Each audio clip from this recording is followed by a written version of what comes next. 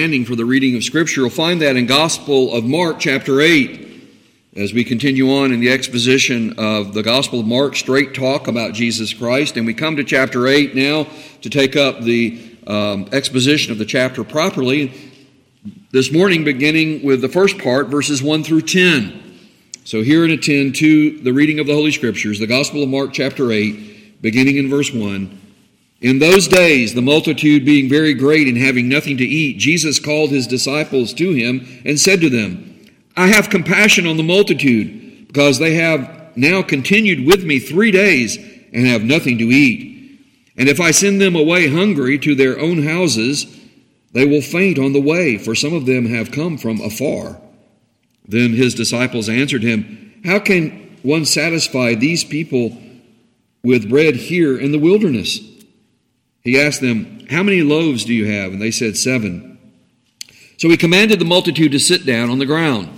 And he took the 7 loaves and gave thanks, broke them, and gave them to his disciples to set before them. And they set them before the multitude.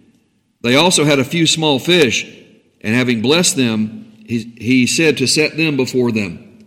So they ate and were filled, and they took up 7 large baskets of leftover fragments.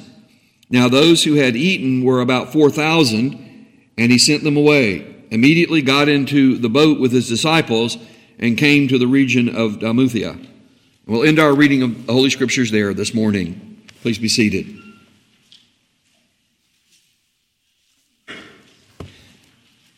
Not only is Jesus the gospel source, and you know what we mean when we say source. He is the place where something comes from.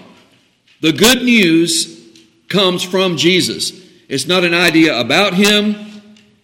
It's not a story that we remember like one of our favorite stories from our youth or watching a movie or something. No, we're talking about something that's very real. How is that we can have good news about knowing who God is, not only as the Creator, but as our Savior? And that good news is in the source of who Jesus Christ is, uniquely the one and only God-man. And also by the incarnation. That word incarnations means come in our human flesh. Coming in our human flesh, Jesus is the perfect and personal God-man. He is God and man in one person. He is uniquely and alone that. No one else ever or ever will be the God-man. Only Jesus Christ. And so the good news, the gospel of salvation in this sin-fallen world is also about the supernatural union of Christian believers with Christ. Now that's something that's a challenge to us, this part of the New Covenant gospel about supernatural living union with Christ. It's a holy mystery, but it is revealed and celebrated to us in the Scriptures. As a matter of fact, I was thinking about this. Well, how could you describe or what could you use to tell people about what this living union with Christ is about? And it dawned on me, the Scriptures tell you what the analogy is. The Scriptures give us the analogy of our living union with Christ, and therefore our union with one another is like the human body. As an example, all the human body is not a big nose. Maybe you've seen cartoon features or whatever where there's a big nose with stick hands and stick legs. But you're not a big nose. You have a nose, but you also have an eye. Now, your nose and your eye are part of your living body. But they're not the same, are they? They're different, but they're the same body. They're part of you. And so this is what Scripture is telling us about this wonderful, celebrated mystery of living union with Christ, that we have a living connection with Him. We're not all the same, but we are in the same body. It's really quite wonderful and mysterious. And as a matter of fact, to celebrate that, there are 2 outward signs and seals of God's promise. They're called covenantal signs and seals. And baptism and the Lord's Supper are outward signs to give us a visible picture of a wonderful mystery. And they're also God's stamp of approval on them to say, this is what this means. And so our Westminster Confession of Faith gives us some description about this that's based on Scripture. I've given you just a couple of excerpts from the confession this morning to help us when we talk about this living union with Christ and how it is celebrated and how He gives us signs and seals of this holy mystery of God's holy secrets about how we are livingly united to Christ and therefore alive and born into the family of God. So the confession starts out in chapter 27 with sacraments. And don't let that word throw you. The word sacraments comes down to us through the Greek language and the Latin language, and it simply means mysteries, holy mysteries. God's holy secrets are holy signs and seals of the covenant of grace, immediately coming directly from God, instituted by God to represent Christ, to give us a representation and an understanding of who Christ is and His benefits, and to confirm our interest in Him, as also to put a visible difference between those who belong unto the church and the rest of the world, the sin-fallen world, and solemnly, very seriously, to engage, to connect us with them to the service of God in Christ according to His Word. So, through baptism and the Lord's Supper, we're engaged, we're connected to, witnessing to, identifying with, and serving God through Christ in a living way, like being part of a body. Whether we're an ear or an eye or a thumb or a kneecap or whatever it might be, in the wonderful mystery of the unity of the body, there are different parts, but it's all one body. And so that's the analogy that Scripture gives us. And then the confession goes on to talk about baptism. Baptism is a sign and seal. It's an outward demonstrated sign, and it is an approval, a stamp of approval from God in His covenant of promise, of the covenant of grace, of ingrafting into Christ. Now, the confession goes on to say more, but I wanted to emphasize this part of the living union with Christ. You know what grafting is, perhaps, I don't know if you've ever done any gardening, but if you take a part of a plant, let's say you want to develop an apple tree, and you take a part of an apple tree and you graft it onto another apple tree or a type of tree that's grown, and you wrap it around, and that little piece that you put on there grows into the big stem. It grows together. It engrafts, and it becomes a living connection and unity. Well, that's the idea that's being given here of what baptism represents. Baptism is an outward picture of the promise that God makes, and God has sealed it to say, this is what the Holy Spirit does secretly. He engrafts you into Christ in a living connection, a living union. Now, the Lord's Supper is also a sign and seal of God's covenant of promise and His covenant of grace, of His favor to us in salvation. And it's to be observed in the church unto the end of the world for the perpetual remembrance of the sacrifice of Himself in His death. It sets before us a reminder that Jesus came in a body like ours and that Jesus gave His lifeblood. He died to pay our sins' guilt and debt. And so, the sealing of all the benefits that come from Jesus' life, death, and resurrection to true believers. It's not just outwardly. See, it's not because somebody's baptized outwardly. It's not because somebody takes the Lord's Supper outwardly. It's because they take in faith as a demonstration that God has changed their heart and they're alive in faith to Christ. And they receive all the benefits. God puts His stamp of approval and says, you will lack nothing for life and godliness and the promise of eternity. With me, you will lack nothing. There's nothing left out. God has done it all in Jesus. And so it seals all the benefits to true believers. To be a bond, to be a super glue, and a pledge, an outward promise from God of communion, of living union with Christ and with each other as members of His mystical body. Yes, it is supernatural. It is a mystery. The world doesn't understand it, and even the analogies that are given to us from the created world are limited in suggesting to us something of far greater reality that we receive by faith, and the witness of the Holy Spirit intuitively says to our souls, amen. If you're a Christian believer this morning and you're hearing of these things, you're saying, I don't understand it all, but amen, it's so. Yes, it's true. I am alive in Christ. So remember, baptism and the Lord's Supper are public and covenantal, communal Christian ordinances Christ commissioned, Christ authorized to be kept and observed by His corporate body, the church. It is important that we are in the visible church. It is important that we are visibly testifying that we are Christians and that we are keeping in public recognition those signs and seals of the holy mysteries and God's holy secrets through baptism and the Lord's Supper. Now, one of the causes of the resulting spiritual weakness of the visible evangelical churches in our day is an unbalanced emphasis of the personal Jesus individualized as a designer Savior. And I want to tell you, the evangelical churches across this land are weak. They've neglected baptism and the Lord's Supper, or they teach falsely about it. They don't keep the balance of Scripture, and they don't emphasize, as we should, our union with Christ and personal connection within the broader body and what it is to be the body of Christ, the church.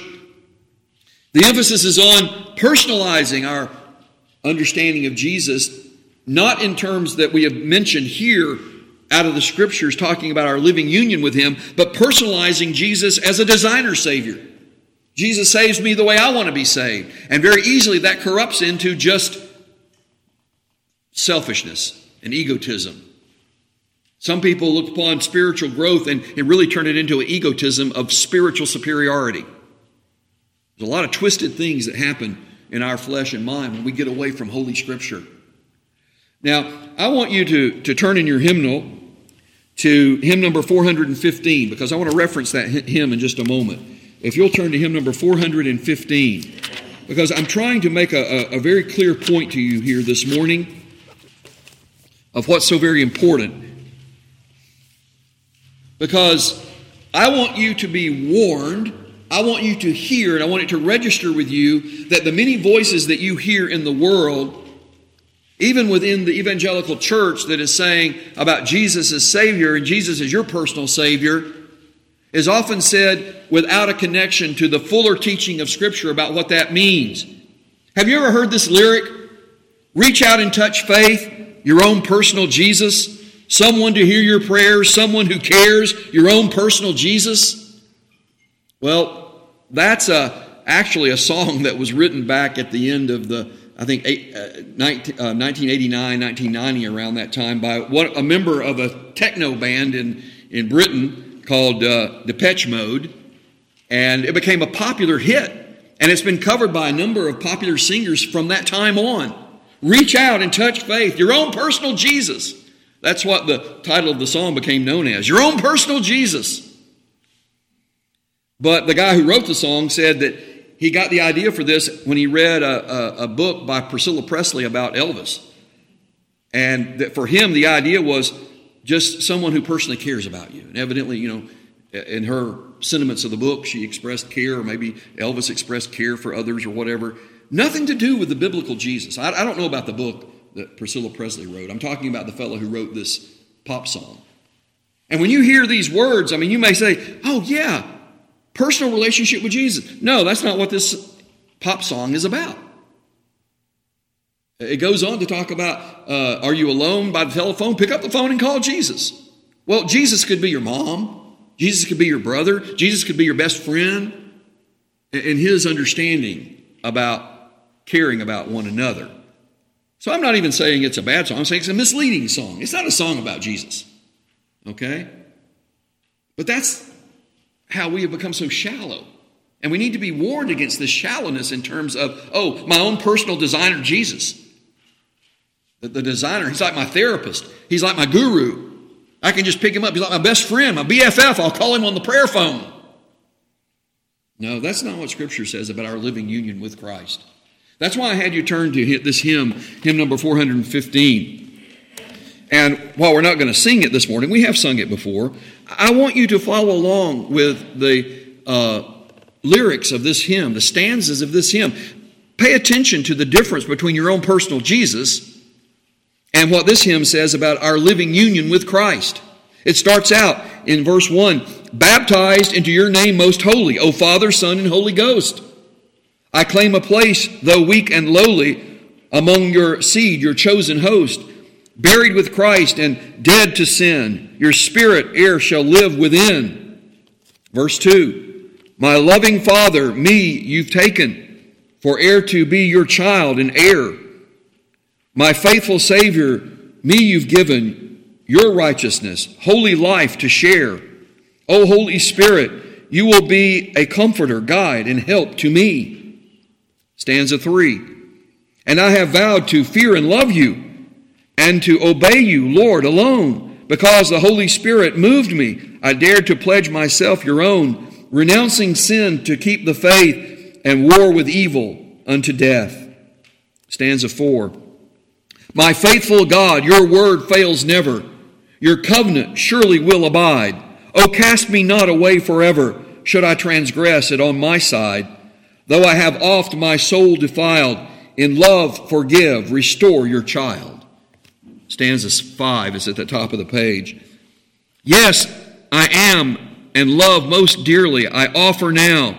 All I am and love most dearly, I offer now, O Lord, to you. O let me make my vows sincerely, and I may say, and what I say, help me to do. Let not within me, not I own, serve any will but yours alone. And then stanza 6. And never let my purpose falter, O Father, Son, and Holy Ghost, but keep me faithful to your altar, till you shall call me from my post. So unto you I live and die, and praise you evermore on high. Well, I don't want to dwell on it, but I just want you to pay attention to the difference in the substance of this hymn. While we sing hymns, this hymn comes down to us from several hundred years ago. Does that make it unvaluable? Does that make it boring? Does that make it passé? Just because it's a few hundred years old? How about the fact that it's based on eternal truths? The timeless truths of the gospel of Jesus Christ. Who cares when it was written? Can we sing it with faith in our hearts and grace and desire to engage with what it says? And can you see that, yes, the substance of that hymn is certainly different from your own personal Jesus, though it may want you to tap your toe and snap your finger, your own personal Jesus, but that's not what we're here to do. We are here to engage solemnly, seriously, into the promises of God about our relationship with Him. So, we continue on in chapter 8, and all that introduction is connected to our exposition of chapter 8 and verses 1 through 10 this morning. Remember, as we come to chapter 8, we're looking at the gospel paradox, what seems to be a contradiction to the world, but by faith that paradox is resolved for us who are believers. The gospel paradox in this sin-fallen world demands faith. Faith in divine providence integral to the salvation of the world. Faith in progressive revelation recorded in the Holy Scripture. Faith in predictive prophecy terminating in Christ's new covenant gospel. And faith in the promised gospel which consummates to the glory of God. All those things are before us and suggested in chapter 8 and more fully revealed through the balance of Scripture. We read verses 1 through 10 of chapter 8 this morning. We have Jesus' miraculous feeding of the multitude of 4,000 plus people. Matthew tells us that there were not only 4,000 men, but there were women and children there also. But this was in Gentile territory, and it further demonstrates God's providence integral to the salvation of the world. Remember, the feeding of the 5,000 had been among mainly Jewish people in a different location, north of where Jesus is now, up on the north side, the north and northwest of the Sea of Galilee. Now Jesus is down in the southeast below the Sea of Galilee in a predominantly Gentile area of 10 cities called Decapolis. Those 10 cities were more like 10 frontier towns that were spread out in that region. And so we read in verse 1 of chapter 8, in those days the multitude being very great and having nothing to eat, Jesus called his disciples to him and said to them, those days follows chapter 7, where we've just ended up. While Jesus was still in the region of Decapolis, southeast, as I said, of the Sea of Galilee, and these spread out frontier towns, this was predominantly a Gentile area, an area of those who did not grow up in the Jewish traditions. And that's important. We come to verses 1 through 3. Let's go on with verse 2. Jesus said, I have compassion on the multitude, because they have now continued with me 3 days and have nothing to eat. And if I send them away hungry to their own houses, they will faint on the way, for some of them have come from afar. So we have Jesus not only showing compassion in his many works of mercy that he did and healing and caring about people as the multitudes continued to flock to him. And we talked about how there's not even recorded for us the extent. It's just suggested to us over and over. Jesus was constantly flocked by multitudes of people. Here we're told of 4,000 plus. I mean, maybe there were, 8,000, 12,000 people altogether. As elsewhere we pointed out. These were big multitudes of people that were gathered together following Jesus. And Jesus had compassion on them, not only by his works, but he also expressed his words of sympathy and pity about their human condition concerning all kinds of needs for the body, soul, and spirit. Isn't that comforting to know that Jesus cares about us in body, soul, and spirit? Not these false teachings that somehow we're to hate the flesh or hate the body, or we've got to get out of the body, that the only real reality is spirit in the realm of the idea, in the realm of the mind. Not so with Jesus. Jesus cares about how and who we are created in the image of God with body, soul, and spirit. And so here he expresses that as one of the times when he gives words to his care. He says, I have compassion on them. My sympathy and my pity are extended to them. For this particular reason, they're out here with me these many days, 3 days. They don't have enough food to eat. They've got a long way to go back home. And some of them may faint on the way. How are they going to take care of one another? We're out here in this remote location. There's not a McDonald's or a Burger King or any taco stand close by. So here's another great crowd of people gathered to Jesus in a remote area out in the country, and they come to Jesus for an impromptu spiritual retreat. They didn't plan to be there 3 days, but they did. They continued with Jesus 3 days, but they didn't plan, so they didn't bring food for 3 days. Although there were a few lunch bags, because there were a few loaves of bread and a few fish that had been gathered up. But the people just simply didn't know that they were going to be following Jesus that long, and they stuck with Jesus. It was more desirable for them to be there. Jesus would teach and move among them and heal and care for them during the day. I don't know how long it went into the night, but they would just sleep on the ground, gathered together. And the next day it's like, if Jesus is here, we're going to stay here too. And that went on for 3 days. An impromptu spiritual retreat. But these Gentile people came from far and wide across the frontier region. They inconvenienced themselves. It wasn't like going next door. They may have walked for some many miles across this frontier region because, you know why? They heard the praise trail. They were on the praise trail. They heard what Jesus had been doing. Go back to the end of chapter 7 when Jesus was saying to the people, don't spread it so far and wide. But they couldn't contain themselves. They started talking about what Jesus had done. And he's done all things well. He heals people. He cares for people. He restores people. He teaches us the way of God.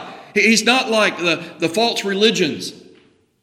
And people not only out of Jewish heritage and tradition, but people who were Gentiles, like a Greek Syrophoenician woman, had come to recognize and by the witness of the Spirit sought Jesus out as Savior, leaving all the false beliefs behind because she was made enlightened by the Holy Spirit. And others whom Jesus restored and saved, and the word got out, and the praise trail developed as people flocked to Jesus. And as we said, in this instance, there could have been, between 4,000 and 10,000 people who had gathered together. There were 4,000 men plus women and children. They too came out seeking the Lord Jesus. Jesus would not dismiss or abandon them to hunger and thirst there in the wilderness, knowing they would be exhausted if they tried to go back home. We don't know how life-threatening the situation may have been. We don't know what ages the people were, but certainly maybe little babies or older people needed sustenance. Even maybe younger people could make the trek. Maybe they could go a day or so and make it home. But Jesus has compassion. He knows the condition. How about so many people he healed?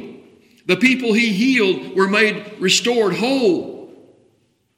But there were still a wide range of ages and conditions of people. They were far away from home and they had nothing to eat. Can you imagine going for 3 days without really having that much to eat?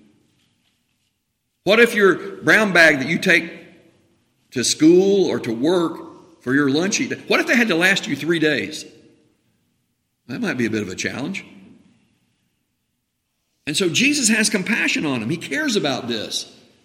We don't know to what extent trying to go back would be life-threatening, but whatever it is, Jesus cares about this. It's a tremendous demonstration to us. Remember, Jesus had been in the wilderness suffering from effects of hunger and thirst to his body, soul, and spirit in a spiritual showdown with the devil. Do you remember that? Back in chapter 1 of Mark. He went out into the wilderness. He went on an assault mission against the world, the flesh, and the devil. And we're told that he was hungry and thirsty. And I'm going to quote for you a passage from Hebrews chapter 2 that talks about he didn't come to give aid to angels. Do you know in the wilderness after the temptation and after he defeated the devil and he was hungry and he was thirsty? Who came to him? Angels of God came and ministered to him because in his body, soul, and spirit, a real human being, but the God-man, Jesus was really hungry. He was really thirsty. His body was suffering the effects of that, just like you and I would if we got exhausted. But he would not misuse his divine powers. And so an angel from God came and ministered to him. But we read in Hebrews chapter 2 that Jesus does not give aid to angels. Rather, he gives aid and help to the seed of Abraham. You know what the seed of Abraham means? It means people who are like Abraham, who believe and trust the promises of God. So we hear the seed of Abraham and we misread that in terms of those who have descended from Abraham in a particular bloodline. And Jesus said, look, your bloodline means nothing. Are you of the faith of Abraham? That's who the true seed of Abraham are. People who are of the faith of Abraham, who trust God for his promises. And Jesus came to give aid to those who trust God like Abraham did. Therefore, in all things, even in compassion about people's being out in the wilderness, having listened to him teaching and preaching and being among them for 3 days, not having enough to eat or drink and risk physical exhaustion, in all things, he is to be made like us, his brethren, that he might be a merciful and faithful high priest in all things pertaining to God. He is our one mediator between God and man because he is the God-man. Therefore, he is the bridge. He's the one and only as the source of the good news who can connect us in living connection with God, our Creator. And how does he do that? As a priest, as a mediator, he is able to make propitiation. That's a big word that means this: wrath-removing sacrifice.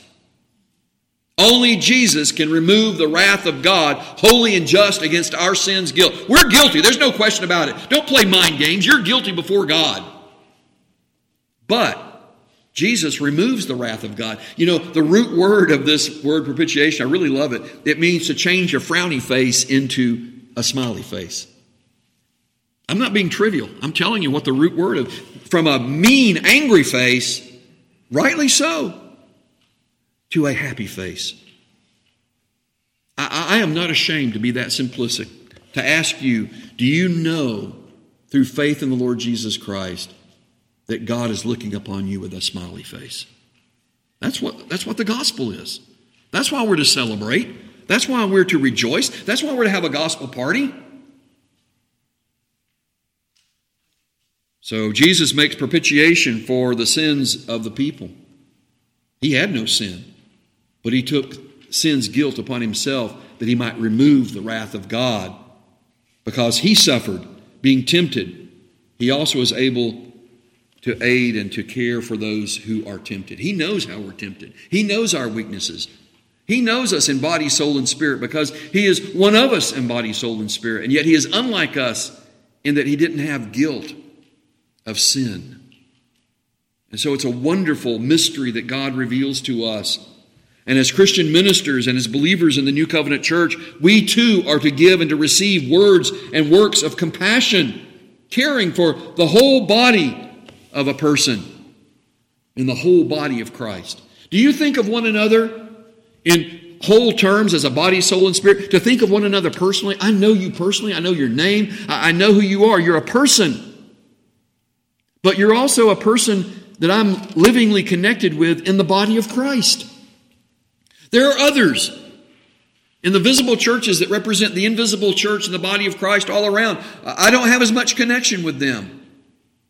I know it's a wonderful mystery in God, but here God has put us together in Christ, to know one another personally, and to care about one another's body, soul, and spirit. That's why we pray in our public prayers for the needs and the cares, that God would aid those whom we love, that we're connected with in the body of Christ. And so, when the application of Scripture, so much of Scripture is offered as an individualized designer Christian identity without the larger connection to the invisible church made visible, then I think we, like the pre-resurrection disciples, are stumbling over realizing our better identity in Christ. Do you have this temptation? Do you have this struggle that when you read Scripture, or even when Scripture is preached and expounded, have you ever noticed how much of it is within the context of the body of Christ, in our living union with Christ and with one another? That passage out of Colossians this morning that we used in our confession and in our assurance of forgiveness talks about our admonishing one another and encouraging one another in psalms and hymns and spiritual songs. Do you know that that is within the context of the gathered church, of the church invisible made visible, in our caring for one another, in our encouraging, in our building and edifying one another up? That's why I gave you an example of a hymn this morning that talks about our connection, our living union with Christ. And I want to say it again. I want to warn you against those confused voices that we hear even within the evangelical church that are saying that we look upon our Christian life and we take Scripture to talk about our being designed as a better me. Oh, to be a better you. No, that's not what the Scriptures address. It's not about you being a better you. It's about you being a better Christian in your union with Christ. You see, there's a subtle difference, but it's huge. Those who want this designer Christian identity, I already mentioned to you how that can be masking sin, really. And it's often said in reference to being a better you. I want you to lose that. I want you to do away with that kind of talk about being a better you. You don't need to be a better you need to be a better Christian. What it is to be living united to Christ and to live in Christ. Do you know what the Apostle Paul said? For me to live is Christ, and to die is gain. That's the kind of being a better Christian that we must grow up into. And not this individualized designer identity that's been overlaid onto this notion of Christian life and Christian growth. I hope you'll think about that. I hope you'll give that consideration. Look on, if you will, at verses 4 through 9. Then his disciples answered him, "How can one satisfy these people with bread here in the wilderness?" He asked them, "How many loaves do you have?" And they said, 7. So he commanded the multitude to sit down on the ground. And he took the 7 loaves and gave thanks, broke them, and gave them to his disciples to set before them. And they set them before the multitude. They also had a few small fish, and having blessed them, he said to set them also before them. So they ate and were filled, and they took up 7 large baskets of leftover fragments. Now those who had eaten were about 4,000, and he sent them away. So here, once again, Jesus proved the faith of his disciples. And I know the 12 are included in this, and maybe primarily included, but we do need to understand that there was a broader group of disciples that did follow Jesus, from which Jesus chose the 12. But Jesus once again proves the faith of these disciples by reiterating his messianic identity to be more than a prophet, with occasional visitations of divine presence and powers. This is the pre-resurrection time of these disciples and the apostles being with Jesus. And it was still being revealed to them who Jesus is as the God-man, as the Messiah, the prophet, priest, and king. And there were some bridges they had to overcome. There were some connections. Remember we talked about how Jesus said, you don't understand, you don't connect it, you don't take note of these things. There was still some growing in knowledge that they needed to have as well. in putting together that Jesus is prophet, priest, and king. Jesus wasn't born from a priestly line. So it had to be revealed to them that Jesus was priest by a special oath and appointment of God, likened unto Melchizedek of old. Well, these were things they were having to grow into. There seemed to be a struggle with them recognizing, confessing that Jesus is Messiah, but then looking upon him, for instance, in his prophetic role, and only thinking of his having visitations of divine power and presence, rather than his being the divine presence and power among them. That's going to come. It even comes in this chapter, and then it is just wonderfully, astoundingly demonstrated in chapter 9. But they are growing up to that. Progressive revelation terminating in who Jesus is. That's what's going on and what we need to recognize and how we need to grow to know more and more that Jesus is all in all and what it means that he's prophet, priest, and king, and about the holy mystery of our union, living union with him. So, there are those who question the validity of this episode of the feeding of the 4,000 plus because it's so similar to the feeding of the 5,000 plus back in chapter 6. And when I say it's so similar, it's really not. If you look at it very closely, I think it's to be more foolish than the little faith disciples, as well as disregarding Jesus' other repeated miracles, such as his repeated healing of the lame. How many lame people did Jesus heal? Well, we're not even given a number. We're just told over and over about his healing lame people. How about those who were diseased or sick? Over and over, Jesus repeated the same miracles of healing people who were sick, people who had diseases. How many times did Jesus heal blind people? We don't have a record. We don't have a count of how many blind people Jesus healed. We just have a record of some of the particular ones that he healed. And how about raising the dead?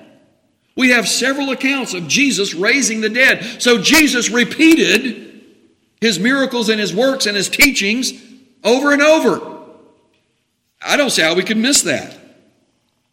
But also, there are differences between the account of the feeding of the 5,000 plus and the account here of feeding the 4,000 plus. There are explicit differences, and they offer important contrast and historical context for Jesus' messianic self-identification. These two incidents are not the same. It's just that Jesus did a similar thing. He fed people miraculously. They were not the exact same number. There was a different location. There was a different number of people. They were a different people. Predominantly Jews, predominantly Gentiles. They were fed by a different number of loaves and of fish. And there was a different number of leftovers. It's even suggested that it's significant in the symbolic use of biblical numerology. That there, with the feeding of the 5,000 plus, there were 5 loaves and 2 fish that are identified for us. And there were 12 lunch baskets full of leftovers. Here in this account of the feeding of the 4,000 plus, there are 7 loaves and a few fish. And there are 7 hamper baskets. Hamper baskets that were big enough, according to Acts, where Paul was put in one and let down over a wall. Hamper baskets that were big enough to hold a person. Whereas in the feeding of the 5,000 plus, there were lunch baskets. That's the difference that Scripture makes out here and says, look, these two accounts are very different, even though they follow a similar activity. Jesus fed a multitude of people miraculously, but they are significantly different. As a matter of fact, here among the predominantly Gentile group of people, we find that Jesus offered separate prayers over the bread and the fish. And there's a difference between the cultural expression and the typical type of prayers for meals that were offered and was the tradition of the Jews, and what Jesus here does among these predominantly Gentile people that didn't have that tradition. He prays separately over the bread and the fish. Is that significant? Well, it's different. I don't want to make a big deal out of it, but I do think that it shows Jesus was connected and knew about the different practices and the non-moral kinds of traditions that people had, and he was comfortable with that.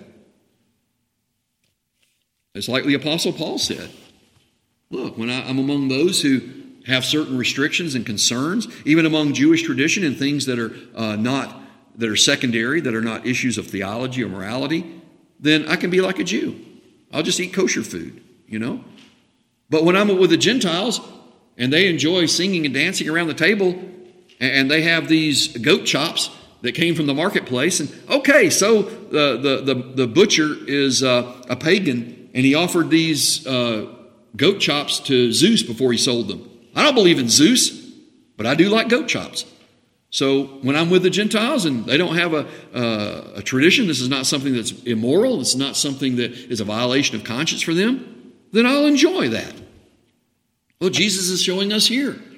He accommodated some of the concerns and cultural expressions of different peoples without violating any moral principles or truths, without sinning. It's just food. And so Jesus is telling us, look, you're going to let those things become a barrier to you, to reaching people with the gospel? Don't do it. The context is significant here. So as Christian ministers and believers in the New Covenant Church, when is the last time we've missed a meal or been personally inconvenienced to give more attention to Jesus' presence and teaching? I'm not saying that as a guilt trip. I'm not trying to guilt you into that. I'm just saying the people stayed with Jesus 3 days because they were being filled and they were connected with Him and they didn't want to leave. I'm saying, when is the last time? Maybe somebody called you up and you needed to help someone and you had to skip a meal. Well, it's my lunchtime. It's my lunch break. But you know what? I'll talk to you. I'm not even going to tell them. I'll just say, yeah, I can talk to you. Because you were ministering in the name of Christ. When's the last time you were really inconvenienced? I mean this as a joke. No one's ever said to me, preacher, could you preach a little longer? You can laugh. It's funny. But really, when are we personally inconvenienced out of loving and serving and spending time with the Lord Jesus? How comfortable are you with different Christian cultural practices in social settings? I'm not talking about formal worship. I have very strong convictions and beliefs about what God has ordained in terms of public worship. And I'm not talking about necessarily following a particular order of service, but things like, for instance, this morning, I have a very strong conviction about the need for public confession and to hear publicly God's promised forgiveness. I think that is a benefit and a valuable part of the public worship of God. I think baptism and the Lord's Supper are absolutely indispensable. If we're going to worship God rightly according to His Word, then we must administer Trinitarian baptism and we must observe the Lord's Supper as covenantal signs and seals. And that's within God's hand. We haven't had a baptism here in quite some time. I heard over that. I've said before, I say it publicly, I wish I could do more baptisms than funerals. But we serve God, and we serve God in His purpose and according to His will. And so, how comfortable are we about these non-worship things that are differences in cultural practices among Christians? Seriously, would you let food get in the way of ministering in the name of Christ with fellow believers? Well, I don't eat that kind of food. Why can't you just shut your mouth and say, oh, that's interesting. No, I've had enough. You can be polite. But you don't let something like food stand in the way?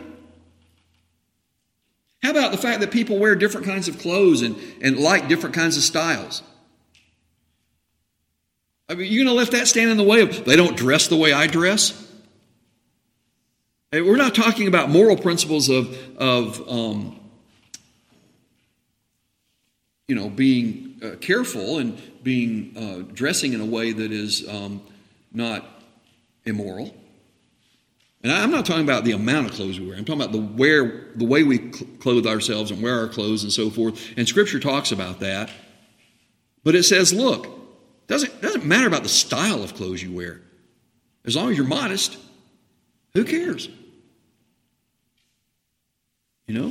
Some have traditions of different things. Paul talked about that in terms of the veil. for women. Some people have a tradition of wearing the veil and some don't. It's not an essential. People have tried to make that an essential, but it's not. You're missing the point of Scripture there. Paul said you don't turn the Lord's Supper into a dinner party where you gorge yourself, and even some were getting drunk. The Lord's Supper is not a dinner party. You want to have a dinner party? Have a dinner party at your house. That's what the Apostle Paul said. And I think these things get very uncomfortable for us when we talk about different expressions of cultural comfort. And when we have to get out of our comfort zone to love others in the body of Christ more than our own self-imposed rituals and rules. Well, that's not the way I do it. I don't cook that way. Who cares how you cook? In your house, you cook the way you want to. But if a Christian brother and sister invite you over and they don't cook the way you cook, just be thankful. Don't let trivial food stuff get in the way of loving one another in the body of Christ. I mean, can we go on about so many other things that separate us, that are used of the devil to divide us, rather than recognizing and championing and celebrating and putting as the priority our union in Christ with one another, what it means to be livingly united to Him and to one another. So let me ask you this. How often has Jesus had to repeat and reiterate to us that He is our only Savior? That He is not only our Savior, but that He's the Savior of the world. Getting back to this theme about it's not just your own personal Jesus and you're being your designer self. Jesus is your designer Savior. He's like your life coach. He's like your therapist. He's like your guru. No, that's not what Scripture says. He's your Savior. But He's not only your Savior, He's the Savior of the world. How often does Jesus have to repeat that to us? It's not just about you. Well, I have a suggestion. How about every Lord's Day? I guess you may have heard that this morning. It's not just about you. It's not about you being your best designer Christian self. It's about who you are in Christ, alive in union with Christ. It's not about you're outdoing the world. Oh, I can dress better than the world. I can live better than the world. I can perform better than the world. I can do all these things better than the world because I'm a Christian. I want to suggest something to you. What Jesus said. Can you suffer differently than the world? Well, wait a minute. That's not in my designer Christian portfolio. Sorry. I don't think that's in there. You can suffer better than the world? So you see, there are those things that Scripture identifies for us and says are the priority in our living union with Christ and our loving compassion for one another. And so I do want to ask you again, how often does Jesus need to repeat that He's not just your Savior, He's the Savior of the world? And beloved, I believe you need to hear that like I need to hear it. And I believe every Lord's Day, it may not be expressed in exactly those words verbatim, but that is what is behind our public worship and our meeting together and our coming together with people that in the regular walk of life we might never come in contact with. How would I know and love you as my brothers and sisters in Christ were it not in the body of Christ? We'd pass on the road, we would pass in the grocery store, we'd bat at the mall and never recognize or know one another. But there are many like me and there are many like you. Yet God has brought us together to know one another personally and to be livingly united in Christ and to confess together to ourselves and to the world that Jesus is not just my Savior, my personal Savior, my personal Jesus. He is the Savior of the world. Have you stopped believing that Jesus is the Savior of the world? Have you stopped believing that Jesus will save people? Have you stopped believing that Jesus is adding to His church daily those who should be saved? Just because you can't see it with your eyes? You're called to faith. Living union with Christ in His body and mystery of the invisible church that connects us with others we don't even know their name. Somebody wrote a hymn hundreds of years ago, "Come Thou Almighty King," lining out the praise of the Holy Trinity. We don't know who wrote that. God knows who wrote it, and we keep singing it to the glory of God. And so, don't despair in coming into the public worship of God. Don't look around with the eyes of your flesh and doubt, Jesus is my personal Savior, but I don't know if anybody else is saved. No, stop thinking that way. Jesus is the Savior of the world. And this feeding of this multitude further reveals the paradox of the gospel in the world. What looks to be a contradiction in faith is dissolved into the glory of God. Jesus saves all kinds of people. And he repeats to us over and over again, don't forget it. I'm your Savior, just like I'm the Savior of all whom the Father has given me. Jesus is the Savior of the world. It's integral to the proclamation of the gospel. And it's something that should thrill us. We'll go on, picking up with verse 10. Immediately he got into the boat with his disciples and came to the region of Dalmanthua, however you pronounce that. And I'll figure it out by next week. We'll continue on in the exposition of chapter 8. Let us turn this morning